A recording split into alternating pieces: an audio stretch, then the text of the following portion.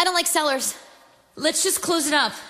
It's probably just some animal. An animal? An animal? That's the stupidest thing I've ever heard of. Jesus Christ. What a stupid bitch. Well, then maybe it was the wind. The wind? We're inside. I thought what you said before was stupid, but now that's the stupidest thing I've ever heard. What a stupid bitch. 5 friends travel to a cabin in the woods where they unknowingly release flesh-possessing demons. Not possessing. Is it possessing? It is possessing. Mm-hmm. Flesh-possessing. That's a weird way to say it. It's Evil Dead 1? It's Evil Dead. This week on Action, Evil Dead. we watched Evil Dead. Play the music.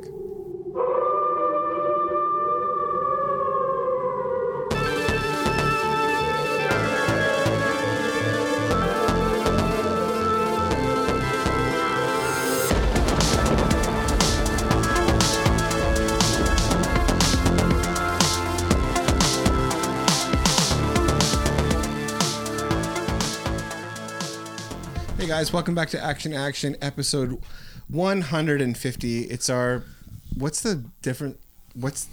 between a centennial and a bicentennial? Fuck, you got me. Bicentennial.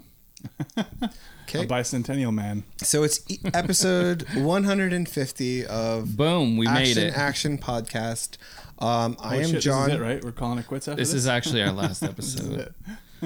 Sorry. We can give it to Andy. We'll sell it to him for $1. Yeah, Andy can take over. He'd buy that for $1. Andy, and then maybe he'll get Dan on. Oh, yeah. Well, what if it's just Andy talking to himself? Well, I'd listen. No, so anyway. he would probably be like, hey, James, what do you think? Oh, yeah. And then he'd try and do everyone's voice. Imitate each person. Well, he'd probably nail it, too. Probably. I'm John. That was James. Hey. This is Dustin. Hello. This week on the podcast, we watched 1981's Evil Dead. Not Evil Dead. The Evil Dead, not The Evil Dead 2. As I accidentally wrote on the board. Which Just shows me like we should have watched. Subconsciously, I just want to move on to the next I think one. everybody wants to watch Evil Dead 2 more than Evil Dead 1. Well, we did this one though because this was the crowd pick. This was the crowd pick. This was the crowd pick because James put this up. He could have put Evil Dead 2 up. No. He took suggestions, and then it got voted down to this one. So no one suggested Evil Dead 2. Fucking idiots. Yeah, this actually was suggested by a guy I work with. What did it come down to? Callies. It was between Evil Dead 2 and Evil Dead and was it Nightmare on Elm Street 3, I think? 3? Yeah, Nightmare on Elm Street. Dream Warriors. Dream Warriors. So before we get into Sam Raimi's classic, is there anything that you guys want to talk about? There always is. Dustin? No, you got to start with James. Remember last time? Okay, James. We got in a big thing I started watching The Watchmen. So you're the one that's watching The Watchmen. I'm watching The Watchmen. Yeah, I'm working my way through. That's about it. Is it starting to make any sense at all yet? I can kind of see where they're starting to go with it. There's still a lot of questions. Yeah. I don't know. Can I speak for you, Dustin? Would you consider this to be one of the best TV shows ever? Best single season in quite a while. Well, Lindelof has now said that it would be a slight against the show to make a second season. Oh, good, because my feeling was, please don't make any more, because it ends perfectly. Yeah, so he's come out, I think, and said, like, I don't think you should do this ever again. I think I would be. I don't think I would watch anymore if they made more of it. I would. I'm sick. It sucks. Like when you James, what do you think of the show? Like I know that Dustin and I love it. So well, I feel like they kind of ask a lot out of the audience to stick through. Yeah, that's fair. This far, because honestly, I would not have continued without you guys constantly saying it's the best show, and there's a payoff in the end. So yeah, I probably would have stopped. Yeah, I mean, it doesn't give you a lot, even if you're like familiar with the graphic novel and stuff like that, the comic book, and or somebody people might have watched the movie, the Zack Snyder's movie, and then watch this and still be like, what the fuck is Yeah, happening? and the show does not answer all the questions that it raises, like, at all. Right. I don't know. I mean, there is some stuff for sure, but Who like slides into the sewer? yeah, but that really feels What I'm- inconsequential to me. But it doesn't. But in a show context, like, those Yeah. are big questions. But some of that stuff is, they have like little supplemental stuff you can read about or whatever. Yeah. But I didn't Right. bother reading about it because it didn't matter to me. Yeah. So yeah, so you're So I'm working my way. still through. on the fence. Well, I mean, I haven't got to the end where the payoff is, so I'm getting there. It's going to be so fun when you get there, James. And then I'm gonna be like, I don't get it. Probably. Like, Thanks for making me watch that, you fucking Yeah. assholes. can I have my time back? I listened to the new Reply All episode, which was actually the second episode of a new podcast called Resistance. The summation of it is Faced with an Impossible Choice. One man goes live on Instagram. Sadhu Tejan Thomas Jr. shares a story from his new podcast, Resistance. And it's really kind of gripping episode. I know, James, I know you listened to this. Yeah. And did you know the story before you listened? No. So I knew the story before Oh, okay. this. But it's about a guy in New York who is a part of a Black Lives Matter group who's protesting, and at 7:00 in the morning one day he gets a knock on the door from the police saying they have a warrant.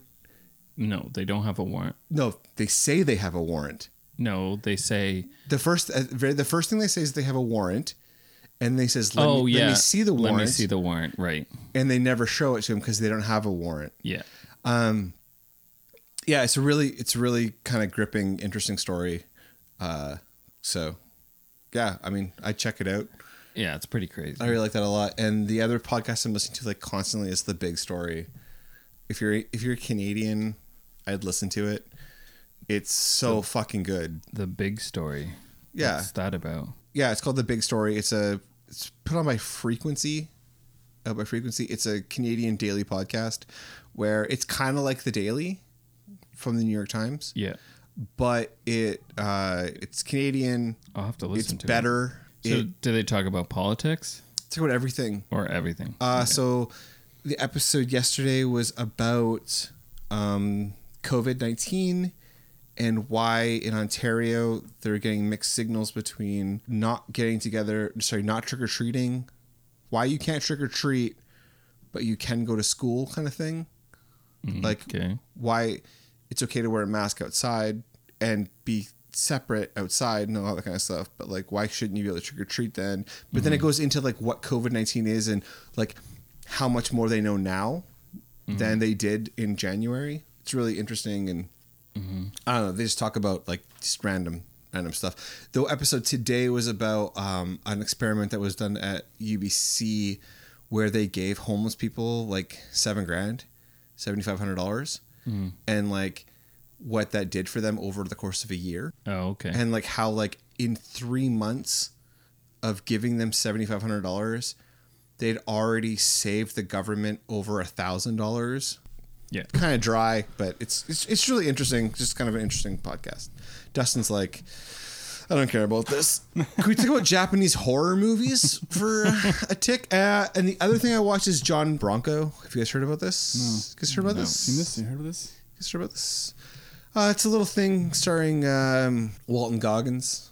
Oh yeah. The unbelievable story of the rise, fall, and ultimate redemption and legendary pitchman for the Ford Bronco. So it's started Walton Goggins as like a pitchman for the Ford Bronco Okay. in the 70s, and he like what happens to him, and like it's made by the same guys who made there's like a HBO mockumentary about tennis. About the longest match. Right. Yeah. Wasn't that Sandberg and those guys? Yeah, those guys were involved in it. 7 Days in Hell is the tennis one. Yeah. Let's Dustin, see. your pick. Well, I got something else that James watched, but we watched it together. Last weekend we went to see Yeah. Nightmare on Elm Street. Nightmare on Elm at the Street. drive-in. That was a good time. First time seeing it. Yeah. And yeah, how did you feel at the end? Tired. We did go to see it at 11 o'clock. At Yeah, yeah. night. So late start. Yeah, I mean, it was goofy. I mean, I didn't know what to expect. I didn't realize it was more slapstick, which... Hey, up yours with a twirling lawnmower.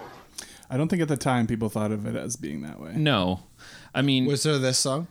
Dun, dun, dun, dun, dun, dun, dun, dun, dun, dun. No. Yeah, Freddy's chasing him around. But, I mean, Buddy. it's pretty funny for, like, an 80s Yeah, horror there's movie. good funny bits. You know, like the part where his tongue comes out of the phone and like and licks her. face. There's a lot more of that kind of stuff in the sequels. Yeah, I can't wait Different to watch the sequels. Gags and I have never actually so the only time I've sat down and watched a Freddy Krueger movie and I watched the first one on like Halloween when I was like 15. yeah. I watched it. I had like a box so I could watch like Super Channel. Oh yeah, yeah. The Super Channel box. It wasn't the actual box. I think I've mentioned this on the podcast before. It was actually a antenna Right. where I could push a button that would move like an antenna inside this box. So it would make it black. It would be black and white, but it would be clear. So weird. It's super weird. Yeah, It's a different time, kids. I broke this. I kind of broke the algorithm. Yeah. I was pretty proud of myself. But I've never actually watched the movie. I have never watched a single. Yeah, I've never seen any They're of fun them. movies, especially like effects wise. Like the first one was definitely trying to strike a more serious tone. It didn't necessarily come off that way for James watching it for the first time. No, I mean, it's pretty No. hilarious. They get kind of more comedic as they go on, but they also get more gory, way more elaborate like special effects. So Which James, is how you should always go. aesthetics and stuff. I just don't think they had the money for it on the first one. Right. I watched this movie though called The Wolf of Snow Hollow. Oh man, yeah. Do you know what I'm talking about? No, absolutely No, not. it's new. I thought you might have heard of it. It is. I think you actually would really like it, John. Oh shit! I know this movie. It's written and directed by this guy Jim Cummings, who also stars in it. He's only made one other movie before this called Thunder Road, which I haven't seen yet, but I'm gonna watch it now. Okay, yeah. So I absolutely 100% know this movie. It has Ricky Lindholm in it. Yeah. It's Robert Forster's last role, actually. Yeah, I didn't realize it had come out yet. I want to see this movie so bad. Yeah, I think you like it a lot. It's sort of a werewolf movie, but it's like a comedy. It's also a drama and a horror movie, like all at the same time. So this guy, Jim Cummings, he plays like sheriff's deputy. They're trying to figure out who's killing these women, mutilating them, taking parts of them. There's people who think it's a werewolf. But they're trying to figure it out, and he's like an alcoholic with like serious rage issues, but is like plays it in such a funny way. I can't really explain it. But so it comes off like kind of a quirky indie comedy, but is also like a horror movie at the same time. So I actually really enjoyed it. Definitely have to go back and watch his first movie because he also stars in that. So he has a very interesting, just a very interesting screen presence. So. Yeah, so I heard about this movie like a month or two ago, and I watched the trailer, and I was so in on it. I think he plays like a similar character I've heard that he plays a similar character in his first movie. Yeah. But yeah, I thought it looked really good, like really funny. Like Yeah, when I was watching it, I was like, oh, I think John would like this quite a bit. So yeah, I don't like comedy. No, I just meant specifically it was like a John style of humor, I thought. Right. So Super serious. It's not for you, James. Don't watch it. Not very very funny. Don't watch it. very progressive. Oh, right. I didn't mean that either. I'm joking. What did you mean? I meant, It's stuff. So let's move on. Yeah. All right. Speaking of movies that are made and they're the thing that's the first, but not the first, the second. Wow. What? The flawless segue into talking about this movie. It's Evil Dead, 1981, directed by Sam Raimi. Sure is. Sam. Let's watch a trailer. Oh yeah, roll the trailer, James. I have seen the dark shadows moving in the woods, and I have no doubt that whatever I have resurrected through this book is sure to come calling for me.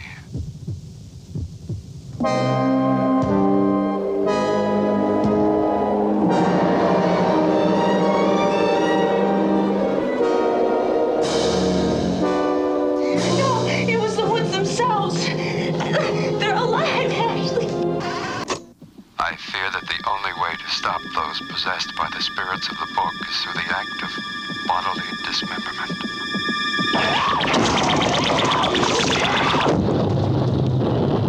I don't care what happens to her. She's your girlfriend. You take care of her. Okay, so Evil Dead. This is the fan pick. This is Instagram. This is Instagram. The Instagram pick of the month. This is our to cap off Spooktober. Yeah, it's the last one. Yeah. Dustin, why don't you read the... Yeah, Evil Dead, 1981. Well, The Evil Dead. This is a pretty fun choice, I think, for the fans to make. I am kind of surprised that this got put up instead of Evil Dead 2, although Evil Dead 2 is definitely more of a comedy. Right. I think there's a chance that whoever put it up was thinking of Evil Dead 2. No, not necessarily. I'm not saying necessarily. I think there's a chance. It's possible. Well, I mean, he meant this one. Yeah. Oh, yeah, because you know. Because I know. You know this guy. I know this guy. This son of a bitch. This gringo. This fucking This gringo. gringo fuck. Yeah, the cucumber, we call him. Oh, everybody's got a name. El Cucumber. A cucumber. Yeah, I mean, this is still a very popular movie amongst horror fans, like, and cut sort of a path in a way, like as an indie movie. Right. Did a lot of things that no one had done before. Mm-hmm. You guys, I assume, have both seen this. Yeah, so I haven't seen this movie in a long time. I'm surprised that James has seen this, to be honest. Thinking back, well, I think I watched it with Dustin, to be honest with you. But thinking back, I couldn't remember, because I seen the second one. I remember watching that with you too, Dustin. Yeah, we watched The second one is kind of the beginning part. They kind of like really quickly recap the first things in the first one to kind of like... I guess it had to do, the reason why they did that is because the studio wouldn't give them the rights or something to... Yeah, they had. It was like a weird thing where Sam Raimi sold like the rights, but then they decided they were going to make a sequel. He kept the rights to all the characters, right, and stuff. It's so weird. Anyway, so yeah, I remember seeing it. I haven't seen it in a long time, so yeah, it was like watching it for the first time. I was kind of expecting like, oh, where's this part and where's this part? But that's all from the second one. Yeah, and well, it's weird because they're sort of the same movie, right? Except obviously there's different things that happen in the second one, but it's the exact same like setup. A handful of friends go to a cabin, they find the Book of the Dead, they read from it, and then demonic shit starts happening. Yeah. But the second one obviously had more money to do stuff, and also they went in a comedic direction with it. They definitely like leaned into the camp in the second movie. Yeah, this movie, again, sort of like we were just talking about Nightmare on Elm Street, was meant to be serious. It wasn't meant to be funny. Yeah, so I'm an Army of Darkness first guy, and then an Evil Dead 2. Yeah, you went backwards. And then I believe I also would. Yeah, and then the Evil Dead. Because when I was a kid, I definitely remember renting Army of Darkness, not having any idea that it was connected to anything else. Right. Just the cover alone was like, oh, this looks fun, and renting it. Yeah. Not realizing that it was connected to these other movies. And then I don't think I actually watched Evil Dead 2 till I was probably like 18 or something like that. And then eventually went and saw the first one. So yeah, definitely did it backwards. When you talk Evil Dead, now I think about the show as well, but I usually think of Evil Dead 2. I think most the campiness. Yeah, I think most people actually think about Army of Darkness. Personally, as soon as you say Evil Dead, I think it automatically jumps to Army of Darkness. I don't know. I don't think so. Yeah, to me, I'm just I could be completely wrong, but right. I know that is like probably the biggest. Well, that was the one that would have had probably the largest mainstream reach, but because also it wasn't rated R and stuff, so it would have more kids. Like I rented it, right, when I was a kid. Right. But I think if you're talking within the horror circles, Evil Dead 2 is the one. Like it's so ridiculous and entertaining and hilarious and all of that. But this first one is really interesting to watch because it's like the rough draft, almost. Yeah. So they hit a lot of the same beats, like the same story beats happen. You see the original use of the camera, the way that Raimi moves the camera and stuff, which was more like out of necessity than because they couldn't afford a dolly, so like Yeah, there was a lot of rigging it up with 2x4s and whatnot. right, and then just running through the woods with it. Yeah, and, and they did a lot of crazy shit Yeah. that you do not do right, filming a movie. yeah, Like exactly. firing off live ammo. Yeah, live ammunition for certain scenes, and just the whole filming process was like a hellish Yeah. nightmare because it was like apparently freezing temperatures and It's kind of amazing that it actually got finished yeah, because of what they had to do, and the cabin that they were gonna film in fell through, so then they ended up finding this one, which ended up being like it's an actual abandoned cabin that Yeah. they filmed it in. which is like was full of cow shit that they had to shovel out, and And then they stayed in it while they were and filming. then and so there was no cellar, so they dug like a 4-foot hole to like It feels like 23-year-olds making a movie. Which is what it is. I Yeah. think Sam Raimi was 20 actually. But it's just crazy. Like like you're saying, you could never do most of this now. So it's kind of in a way, I mean, it's better in terms of people being safe and healthy. Right. But in a way, you lose this, like, I don't know, like cowboy shit of just like going out and making something happen. Well, there's this real DIY, like zany kind of like, I don't know, our generation of like early millennial type, like doing it yourself thing. But this was done obviously like before I was born. Yeah. This was a year before I was born. It came out, so it was probably filmed in 1980. Yes. But yeah, it's just fun to watch because Raimi obviously was crazy creative with how he filmed the movie, yeah. and it really makes the movie into something, like gives it all this.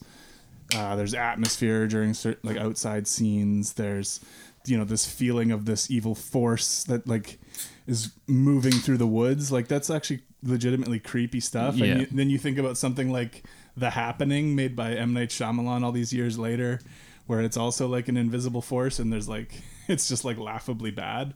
But I remember seeing The Happening. I was like pretty fucking drunk The Happening. I don't remember in the movie watching it. theater.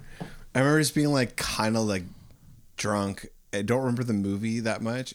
I just remember hating it. It's I terrible. hated every single it's thing about laughably it. bad, It was but- like nature versus Mark Wahlberg. Yeah, but it's just funny to think about. Like he had all the technology, he had all this money, but he's trying to do the same sort of thing. It's not about demons, but like have an invisible evil force, or not evil but malevolent, chasing people, and it's totally ineffective. But I think pretty amazing to look at what Raimi could do in this movie.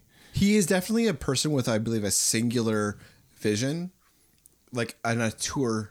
I would say, like this kicks him off into a tour where he has a very specific vision that he has in his mind, and he puts that like on film. Yeah, And it comes through, I think, probably, I don't know. I haven't done like a deep dive into this, but I'm not saying exactly what way he wanted, but in a way that made him obviously the same Raimi that he is now, which is a fucking juggernaut. Yeah, I mean, it's so distinct that not only did people find it to be super entertaining to watch, but I think a lot of other young filmmakers were like, oh shit, like they could do this with like nothing, no money, and just like running around in the woods and make something this good. Like maybe I can do this. And like, so I think it actually has a huge impact in terms of influence as well. Yeah. So it was Sam Raimi, Bruce Campbell, and then the one producer. Yeah. I don't know what his name is, but the three of them, they're like friends, and they would always go to these horror shows, and they always thought that these movies like pulled punches and didn't show enough. Yeah. Gore. Robert Tappert, by the way, is the other producer. Yeah. Yeah, so they wouldn't go far enough. So they wanted to make a movie that kind of had everything that they were looking for. Yeah. And And we've talked about this too, in terms of the MPA censoring stuff, or sending stuff back to get cut again and again. Yeah. This had an NC-17 rating, didn't it? Yeah. It did, but that's not how they ended up releasing it. They decided to release it unrated. Did theaters show it? Yeah. Not all theaters. I guess it would have been up to. So that's the devil's handshake that a lot of theaters have with the MPAA, where they have to have a movie rated by them to show a movie. Yeah, and I'm not sure exactly how all those rules worked in '81, but they did release this as an unrated movie. So it wasn't. They had some weird deal with whatever distributor picked it up, ended up picking it up from them. Had some sort of weird clause where they didn't have to go through the MPAA, and that's how they were able to release it unrated. Yeah, I mean, as an aside, like I think that we all agree that a soapboxy here, but like the MPAA needs to just like they can suck a fuck. They can. There should not be such a thing as the MPAA. They can eat a bowl of dicks. Like I think that movie theaters, they should independently rate movies if they want to rate them at all. But it should be done independently. The funny thing is so partway through the movie, the blood turns to green. There's some green blood. We get some milky discharges. So they said. So a reason why they changed the part of it is green is they thought it would be. It'd save them from getting an X rating. Yeah, which it didn't. But yeah. But yeah, I mean, even watching this last night, 81. This is very gory for that time. Yeah. And, in Britain, they had the whole thing. In the UK, the video nasties, they called them. Yeah. And this was like the top of the charts for that, where they would get all these movies pulled. So then it created like a black market for videotapes of all these types of horror movies. Canada has never really been that high, like on like, on like not allowing films in. We have. I know that Canada definitely has banned certain films, but we've been pretty good. Yeah, we're usually pretty progressive, uptight about that stuff. But a lot of countries, you couldn't have people did. Germany was Germany. It took until 2016 for the unrated version to be allowed to be distributed. Yeah, but that might have been just some kind of clerical shit. No, they brought it back to them again and again. Really? And it was like an ongoing thing for years where the Germans would not allow this. They're like extra strict there about stuff like, like the band Cannibal Corpse, for example, have certain songs they're not allowed to perform in Germany and stuff like that. Anal Cunt. Anal Cunt is another band, yeah. But anyway, the point is this was definitely like a very controversial movie at the time. And you can see why. Like you compare it to other early 80s horror movies that you can go back and watch. I don't know if you want to watch like Friday the 13th or something, or Halloween. This is like night and day. This is way more gory than those movies. Definitely. The awesome thing about like all the gore and the special effects is, I mean, watching it now, it's like, oh yeah, I can totally see what they're doing here. I can see they're, like that's a dummy. I can see, you can kind of pick out all the things because it is so low budget, but it actually doesn't take away from the movie at all. Yeah, I don't think so. I think it's charming as hell. I think it actually, like to me, it almost, I appreciate it more. Yeah. I like agree. the effort and what they went through. Yeah, with very little, and like Bruce Campbell put his fucking family's farm property oh really up so that they could finish like financing the fucking movie and stuff. Man, I love Bruce Campbell. What a dude. You know what? I tell you, the physical acting he does, like it's unbelievable. Yeah, like Bruce Campbell's a special guy. Yeah. And that's the thing, like I don't know, would this be that like as good if without you didn't have him? I don't know. That, probably not. I don't think so. He's like, he's the anchor that holds this all together. And it's funny even in this, because like, these weren't, actually a couple of these had done some professional acting. But for the most part, these are just like, let's make a movie, let's do this. And Bruce Campbell and Sam Raimi went to high school together. They shot a bunch of like short movies together, and their Sam's brother Ted as well. And so then they were like, well, Bruce is going to be the actor because he's the handsome one kind of thing. Right. And so it's just funny to go back and watch this early, even in this movie, like you're saying, like he's doing stuff where you're like, this, you want to watch him, you want to see what he's going to do, and like his facial expressions, and totally. Of course he takes that to like a whole other level in the second movie. Well, but that's the nice thing about seeing him, because you see him evolve and just lean so hard into the comedic aspect. And I just love it. Like it carries all the way through into the show even. Yeah. Like but I do feel like he's a little different in this movie in terms of, well, obviously he's more subdued, but he's also a bit of a different character. Like he's a sort of a nice guy in this one. Yeah, I would say he's not smarmy. Yeah, he's not so like cocksure. Like no, in this I think he's trying to kind of play the straight guy, like the straight man. Yeah, like, and it is definitely different. But I think that all three of us, we're all completely charmed by him for sure as an actor, as a person. Like he just seems like a great. He seems like a great guy. I love everything he does and how like he is like stuck to this is his character.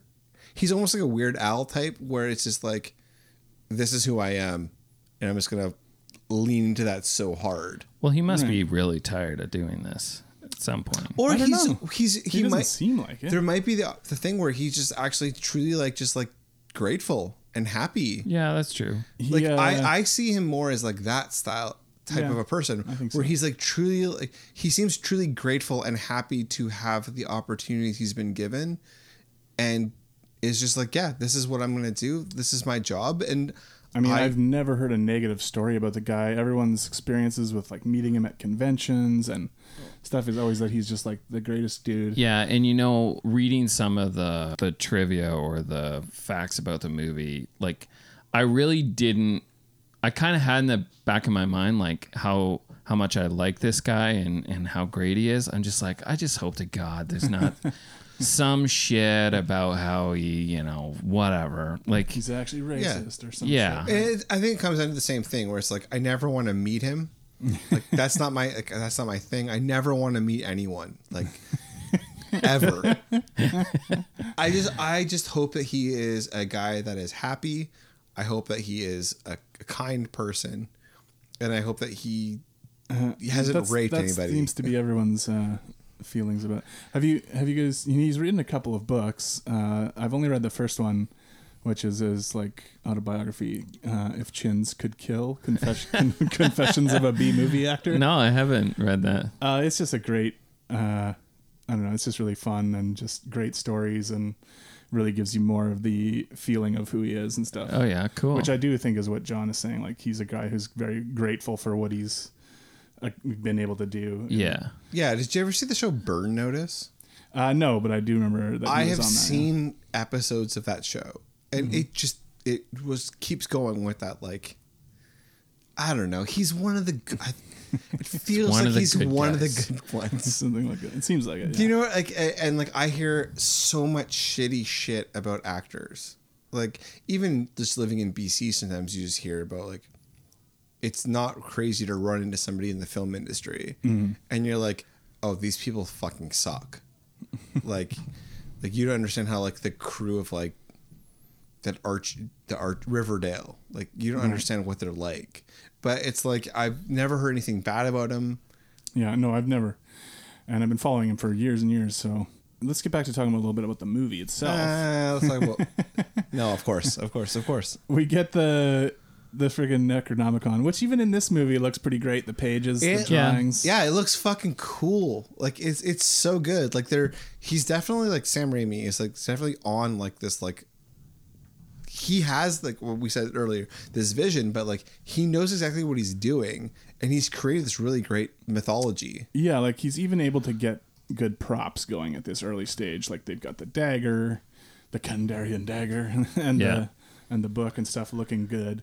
Oh yes, and speaking of the book, I guess he actually wanted to call it the Book of the Dead. Book of the Dead, and the producer was like, no, because people don't like reading.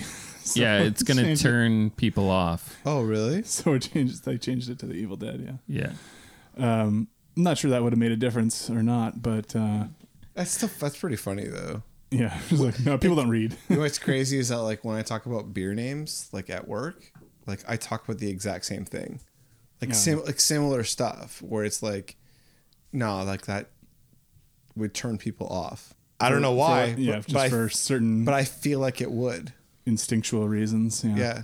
But yeah, all that stuff's fun. I mean, I think the makeup is pretty damn good. Like when the different characters start turning into demons and stuff. Yeah. So towards the end, a lot of those characters different people. are other people. Right. Because once they had thought they finished shooting, most of the actors took off and left. And then they're like, oh, we actually looked at the footage, need a whole bunch more stuff. So they just got, I think Ted Raimi is in some of them as dressed up, but whatever, as different characters and stuff. But there's more to going back to the Bruce Campbell goodness is that he was so invested in the making of the movie that he was like, if he wasn't shooting, he was running around. Yeah, he was like helping out set up and doing all the shit to like. He's just a good guy. I love this guy. This guy fucking rules. Yeah. Nate Fillion is to me, he's in that same group of Bruce Campbell. There's something similar about like them. there's something similar about them. They just seem like solid guys. Although, right? I think his co-star from Castle might disagree with you. Apparently they did not get along. Oh, okay. Well, you know what? Edmonton's own Nate Fillion. Yeah. Like he seems like a solid guy. Like a good person. Seems like it, yeah. And I but feel there's something personality wise that it's a little bit similar about the two of them, I feel like. Yeah, and it's also the way they pop up in pop culture and like they're like willing to do these independent things, these smaller things. Like, yeah, I don't know. Yeah, yeah, I see. I think you can draw a connection there. The first chick that becomes a demon, Cheryl, Ellen Sandweiss, when they lock her in the basement and they've got there's the cellar door thing. Well, okay, but first, it's like, oh, I hear a noise. I'm going to walk into the woods. Right. Now, Mother always said that whenever you hear a strange, frightening, and potentially life-threatening ghostly chant coming from the dark woods, that there's only one thing that you should do.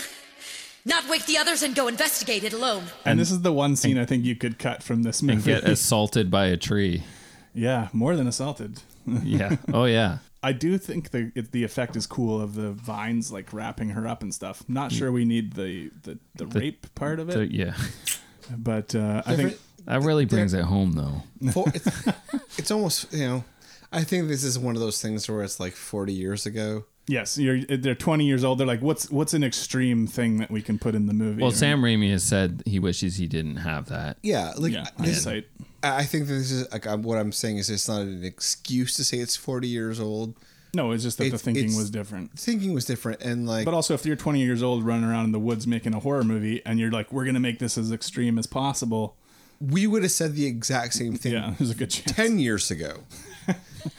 Like honestly, yesterday. Fucking yesterday. What I'm saying is that like we, as a lot of times as men, have had a lot to learn and a lot to understand about these kind of things. So like, it makes sense that he says that he wants to cut it out.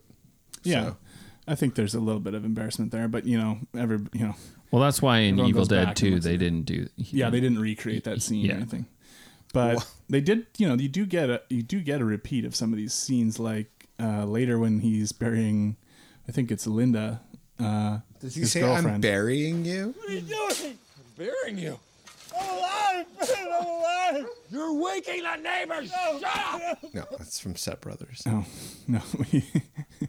He's burying her, and then or he takes her to the shed first, and he's gonna chainsaw her to like up into pieces. Yeah. And then he decides not to, and then she comes out of the grave, and he ends up chopping her head off. So you get that scene again in the second movie. But in the second movie, he does he puts her in a vice or whatever, her head. And stuff, her and head. He does end up chainsawing her up in that one. So it's great. It's great. It is great. Yeah. So who's the first one that gets possessed? I believe Cheryl is the first one to get possessed. Yeah. Okay, so Cheryl goes in. She wants the ride back to town from Ash. Yeah. And they go out and the bridge is gone. So they lock her in the cellar. Yeah. I mean, that whole scene, everything with the cellar, with the chains on the door or the hatch, and like you get the demon POV shots too from out of the cellar door. Yeah. Like I think all that stuff. Like he's just, I don't know, he's just thinking of cool things to do with the camera like all the time. Yeah.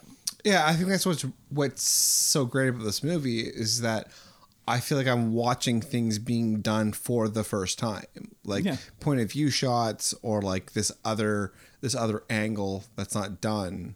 I love, like we talked earlier about like the really fast shots like of the presence like through the forest, where it feels like you're through the mist and all. Yeah, you're like you honestly feel like you're like a spirit that's just zipping. flying. Yeah.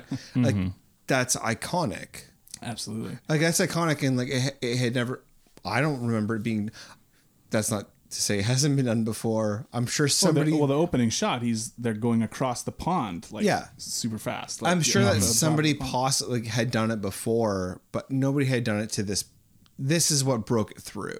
Yeah, right? I don't think anyone had done it in this way. No, and like there's always this thing where the person who does it the best for the first time gets the credit.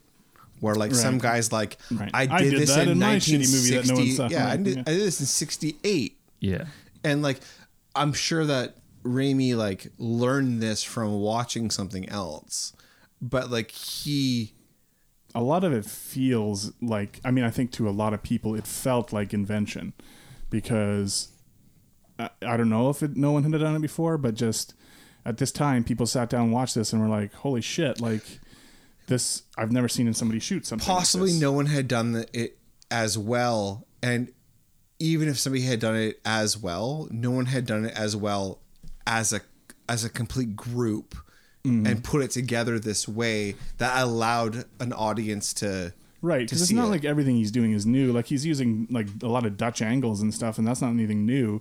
But then because it's incorporated in with all this other camera work that he's doing, it just gives the whole picture a very dynamic feeling in terms of how the camera is moving, what we're looking at, how we're looking at it through the whole movie, which makes it extremely watchable. Whereas a lot of other people with this budget made shitty horror movies that are just shitty horror movies. Well, and this is one of those things where it felt like somebody had put their entire heart and soul into it, and when you feel that, like it feels personal. Yeah, like, this movie feels personal. Yeah, I mean it's kind of like, I mean they're completely different movies, different style and everything, but like Bangkok Dangerous. When the nightmare becomes real, you don't hesitate. You don't think. You just run. How did you know? How did you know he was going to bring up Bangkok Dangerous starring Nicolas Cage? No, but like Clerks. Clerks, like Kevin Smith put everything into Clerks. Right. Very different type of movie. Very different type of movie, but like he put everything in, and the stuff he was doing was different. Yeah. Right. Yeah, and it was built on the backs of like people who came before him. Yeah. Right. It was built on the back of like Slacker and like a whole bunch of other stuff. Yeah. But it did feel completely like refreshing. Yeah. When it came out. So we've seen all these movies, these horror movies. We don't think they go far enough. We think we want to try something different or go further. Let's try and make a horror movie, and let's try and. So can I ask a question about this then? So like, what do you think someone would have to do now to have that same feeling? You have to go back. I think you have to go back to this style, back to practical effects, back to guerrilla style filming. That is, I think, the only way. One, that's the only, like financially the only way. I mean, you can get, I think you can get equipment for a reasonable price that is so good quality wise that you can't film this kind of stuff because the quality is so good. Like everyone can get the contraptions where it makes like your camera's not shaky and all this stuff. Right? The equipment now, a gimbal, what people have available to them is insane. Yeah, it's like insane. So, but I don't know. I just feel like if you went back to these tactics and used practical effects, I think people would be like, "Oh my god, like this is this is what we've been waiting for. We don't want all that other stuff. We want what it used to be like. It is a hard thing to do in a way, because it's hard to even just capture the feel, the look, because now everything is digital. People are shooting on digital and not shooting fucking film. Yeah. And yeah, you're going to have all these different, well, this is the proper procedure for doing this kind of thing. Right. Instead of, we're just doing what we think is going to be cool. and it works out. So can I suggest something else, which is that I think that we actually might need to pull back a bit from the splatter gore that we have now, and go back to more like this, like kind of cartoonish gore, like horror gore, because like some of the stuff now is just like, this looks ridiculous. How do you mean? Well, sometimes it's like if you've like digital or something like that. Oh, I see. You just mean, like a CG bloods. But I think that you have to be honest with your audience and being like, this is what we're doing. We're doing this like practical thing. Yeah. I feel like when it's practical, you're allowed to go more cartoonish than when you're doing digital. Digital gore always looks fucking stupid. I don't know if I'd say always, but you know what I mean? But often, yeah. And it's just, it always stands out to me as being digital, even if it's done really well. I'm like, okay, it's done well, but I'm still seeing this. I was going to bring up the fact that like something you might not be able to get away with now is back then they were in Detroit, right? So there was no unions, like film unions and stuff. Yeah. Well, they shot in Tennessee, right? They shot in Tennessee, but they were able to get away with a lot of stuff and not have to deal with the bullshit of unions. Some movies, from what I understand, still do that. And I think one of the actresses in this, I think Betsy Baker, credited herself differently, or maybe it was Teresa Tilly. One of them credited themselves differently because to avoid getting in trouble with the actors union. Oh, really? Yeah. So like I don't know. I think you could get around it if like say we decide to make this movie with just a bunch of people. Yeah, just a bunch of people, sure. We could get around it, but like no, you're probably right. Like if you wanted to probably break in, but there's certain unions that don't allow certain things. Yeah, because like I watched an interview with Sam Raimi about filming this, and he's like, the unions in Detroit aren't quite as far as I know. I've only made it one non-union picture, but they aren't as intense or powerful, and they won't slash your tires, or they won't do any horrible things or make you act or have men on your sets, because it's just not that strongly organized. So as an independent, it's easier to sneak through their net to make a picture. It allows them to kill like a lot of deer. Yeah, I mean, it's just stuff you wouldn't be able to do now. You wouldn't be able to get away with safety regulation wise. Like, I think most of them got sick while they were shooting this because it was so cold. It's 40 fucking years ago. Like, and this is like straight guerrilla filmmaking. Yeah. So like, kudos to them. Like, Sam Raimi is a god. Like he pulled it off, and that's what I'm saying. Like, obviously there are positives and negatives to this kind of thing, where people can get hurt, people can not be, not in safe situations. And stuff. Yeah. But at the same time, we got this magical thing delivered to us. So it's hard. It's a very hard thing to weigh. Obviously, you don't want people to get hurt. Right. Yeah, the thing is, at the end of the day, Sam Raimi inflicted far less damage to his actors than like anything Hitchcock did. Right. To his like to the psyches. Yeah, like the people that he worked with. Hitchcock destroyed people's lives for a scene. Right.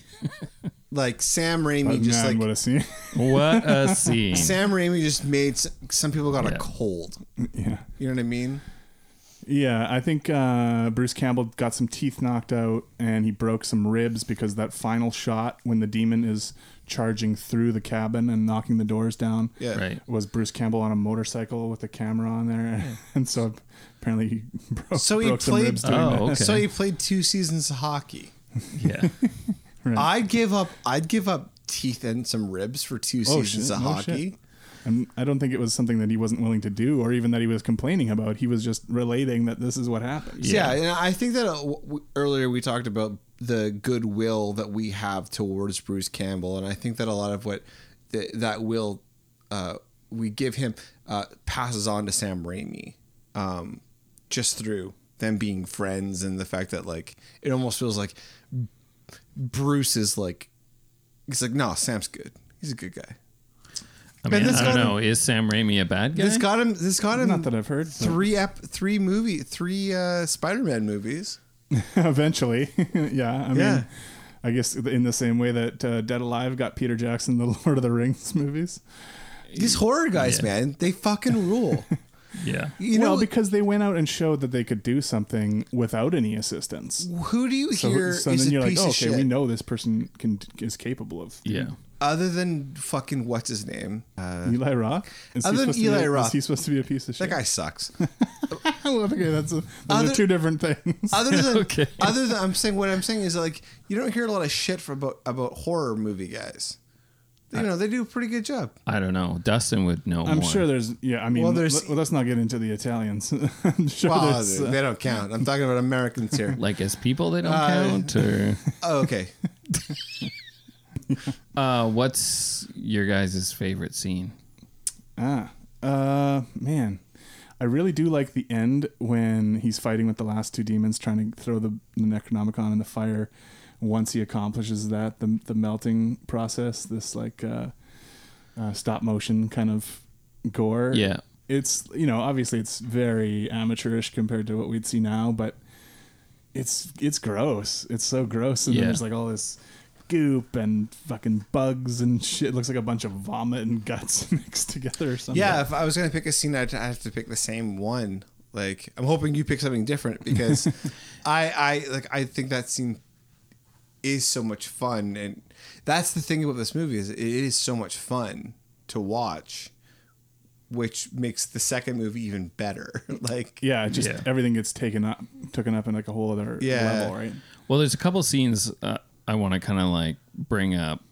I mean, I do like where the demon or whatever it is like chasing him through the house. Yeah. And he's like closing everything.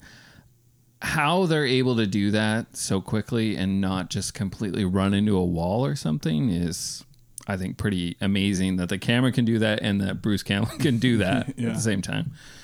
Also, I don't know, anything involving like just so much guts and blood just being spewed all over Bruce Campbell is just like when he cuts off Linda's head and then she like lands on him and blood just like sprays just on his face. I just love it. Like anytime a movie can make me just go like, oh, like that's a lot.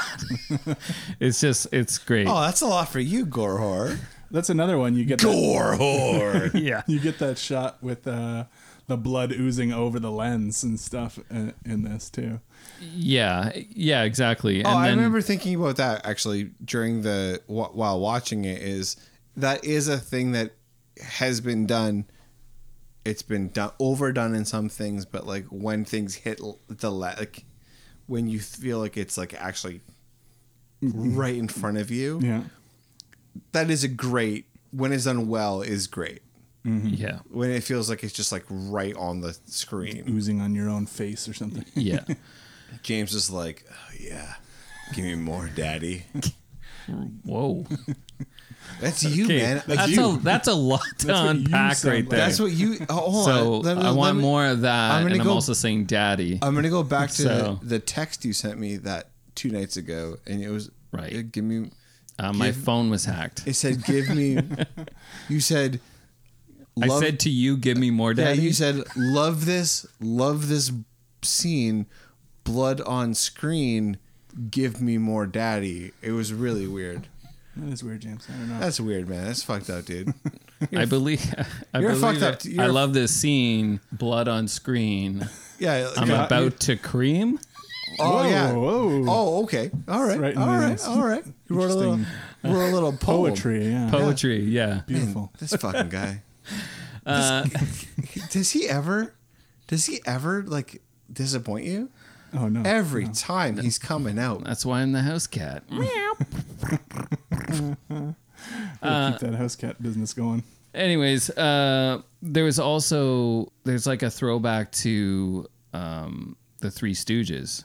What do you know about plumbing? Nothing. That's fine. Give me a hand.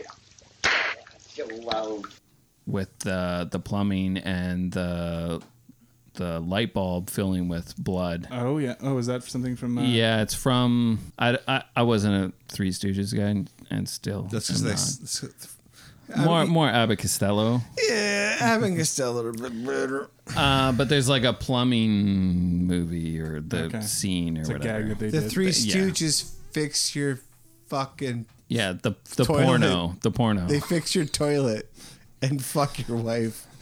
You cocked That bitch. is a funny one. That's what they said. I'm pretty sure it's That called... is The a Three funny one. Stooges fix your plumbing and fuck your And wife. fuck your wife. You cocked a bitch. Oh, man. That is, That's a classic. title. Yeah. That's quite a title, actually. Wow, can you imagine? Anyways, yeah. So that scene,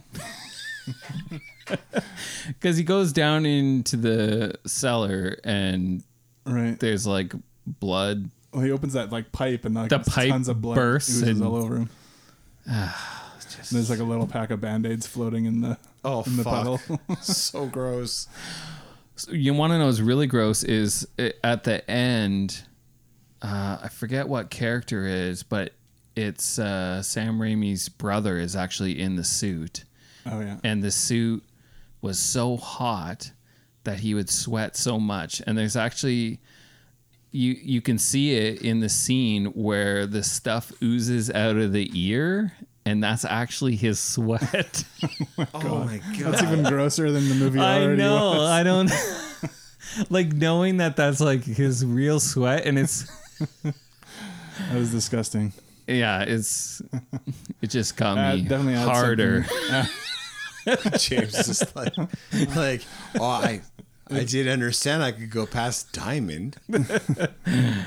Yeah. James is Just like, adds a little something. James is rocking a black diamond. So I would say favorite scene would be just like straight on, just all of the gore, gore. just all of the gore. gore, all of the gore. Love Well, it. should we Just rate want to do the like a super cut right here. should we rate the movie? Yeah, I mean, I'm not sure there's that much else to talk about. I mean, I'm sure we could get into stuff, but I mean, we it's really a very didn't go through no, we the didn't go movie. through the plot, but No, but- everyone has seen this movie, and it's a very basic setup. The plot isn't very complicated, but it totally works for what this is. They repeat it in the second movie, and it works again. So Yeah. It works even more in the second one. I think so. I mean, the second movie is obviously, I like it more. It's funner. It's, It's more fun. It's more dynamic. They had more money to spend on the gore, but I think this is a real classic, and I think it's awesome in its own right. I think also just because of the sort of trail that it blazed, and the fact that they were making something this splattery back in 1981. Even though there was other stuff, but it wasn't really easy to come by at the time with the MPA cutting the shit out of, like, I've brought it up before, like I always use the example of the Friday the 13th movies because like virtually every kill in those movies through the 80s was cut so down. They had to trim them down to get an R rating Right. over and over again. And they really, and now you watch them and it's like, they're so tame comparatively. They're fun, but like it's Fucking bitches. every time you're like, man, and you watch that, like I've just picked up the Scream Factory box set of the Friday the 13th movies. Yeah. And like you can go on there and watch the special features and they'll be like, here's the extended deaths that were cut. And it's like, they barely cut it. It's like a few more seconds of each shot or usually or Right. something. So it's not like, there's a few that are definitely more gory, but for the most part, it's like fucking MPAA ruined so much shit. Well, Pisses me off. So it brings up an interesting question because, like, I mean, nowadays, if you made a movie that was this gory or like gorier, let's say, like, would you even care about a rating? Yeah, I don't know. I mean, especially right now we're in this weird transitional period about movie theaters and whether or not they're going to continue to be a thing. But I mean, obviously people are putting out a lot of movies now where they are going full throttle with gore. We watched VFW not too long ago. Mandy, whatever. There's a lot of examples now of modern horror where they're like, no, let's go all the way with the gore, which is great, and it doesn't seem to. It's not affecting I guess filmmakers now, they don't have to worry so much about, okay, am I gonna have to pull this back? Yeah, I don't even know like what it takes to get an NC-17 or an X these days, and a lot of things get released straight to video on demand or to Shudder or whatever, and it's like, who gives a shit what the rating is, right? Like, so in case I was picked up by the audio, I came back from the bathroom. In case you have to edit this in, sorry, James. Dustin, go ahead. John's bathroom breaks brought to you by. Well, that's why he's the faucet. Stamps. Oh, I'm the faucet. Oh, he's the leaky faucet. That guy won't drip, shut. Drip, drip. He won't. Oh man, I don't have the. Oh man, no. And the leaky faucet. No, I don't have syphilis, guys. Well, let's rate the movie. All right. Brought to us by the fans. By the fans. Singular. The fans. I don't think that's how fans. That's not how it works. Oh, okay. I'll go first, I guess. Okay. My reaction is a 9, and my overall score is an 8.2. My reaction's a 8, overall 7.4. I think that I have the advantage of watching the second one and the show and all that, so it's like, oh, I like those better. Oh yeah. Kind of thing. Yeah, I'm 8 and 7.6. It's a solid fucking movie. I think that, to me, there are people who prefer it just because it's serious.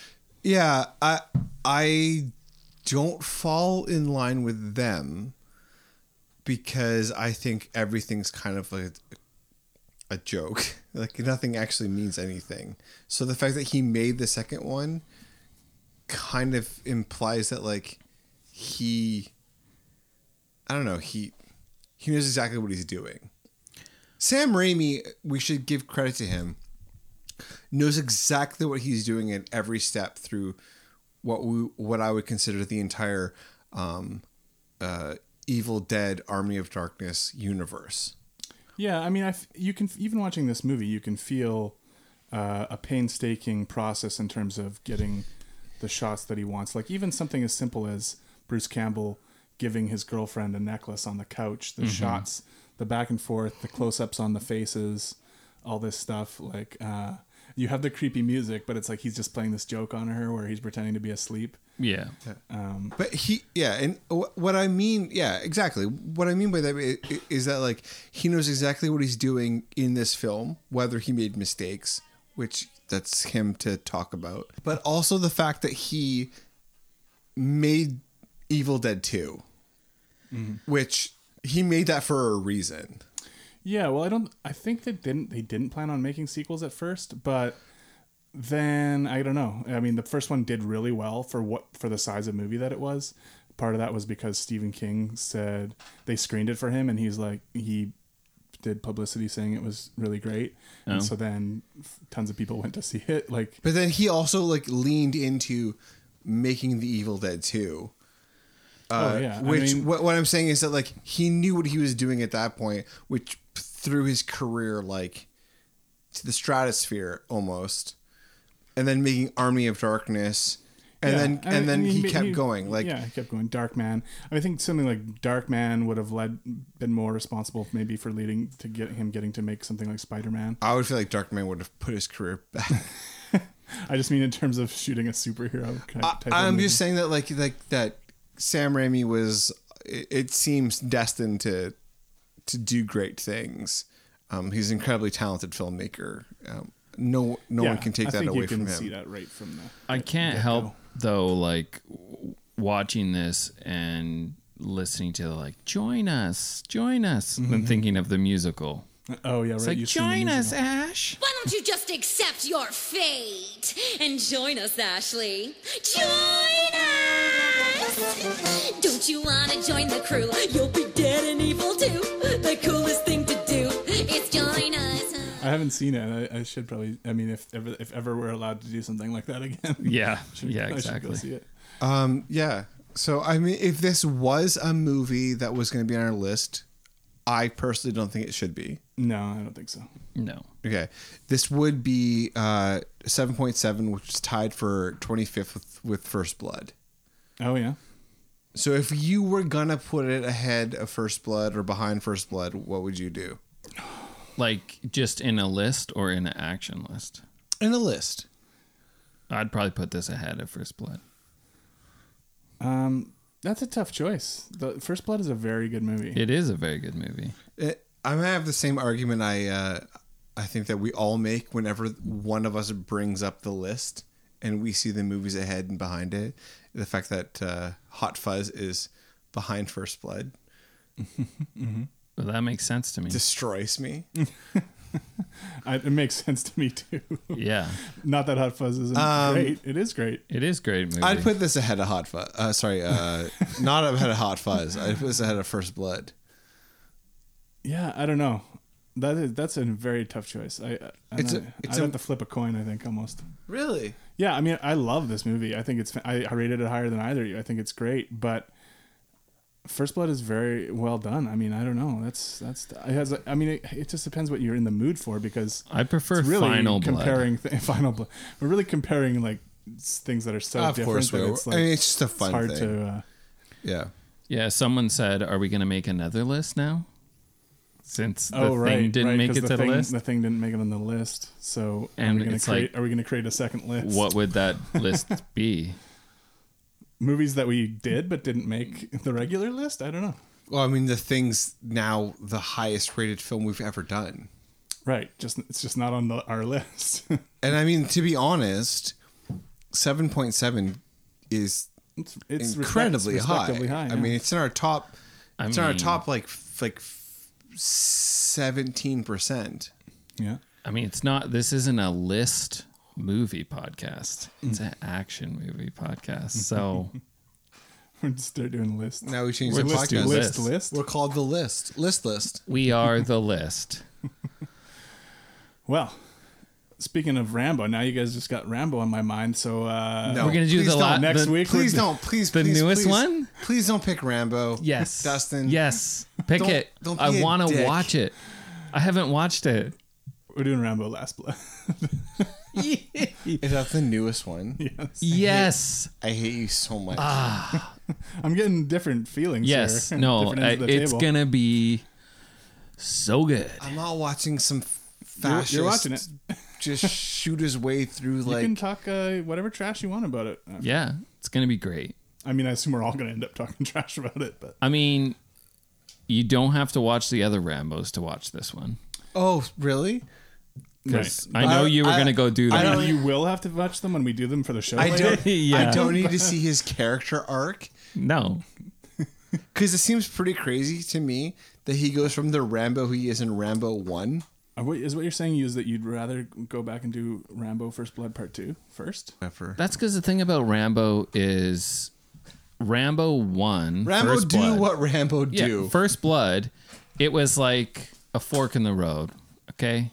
And he decided to lean in hard. But he didn't. In the first movie, he's like Yeah. pretty lefty. Exactly. And after that, But After what he went through? after what he went The through, reaction. the fascist cops make him become more of a fascist. yeah, because the military guy. So We'll get into it. All right. You guys, so much for listening to episode 150 of Action Podcast. Please check us out on Apple Music, on Spotify, on James. Where else are we?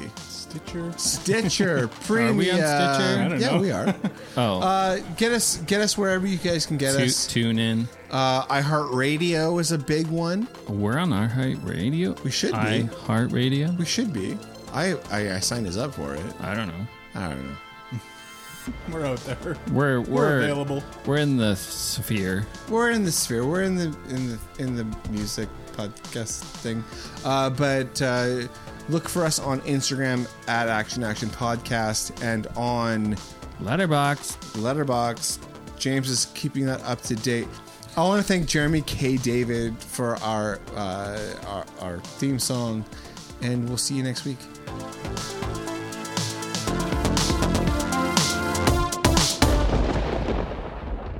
He's got scallions.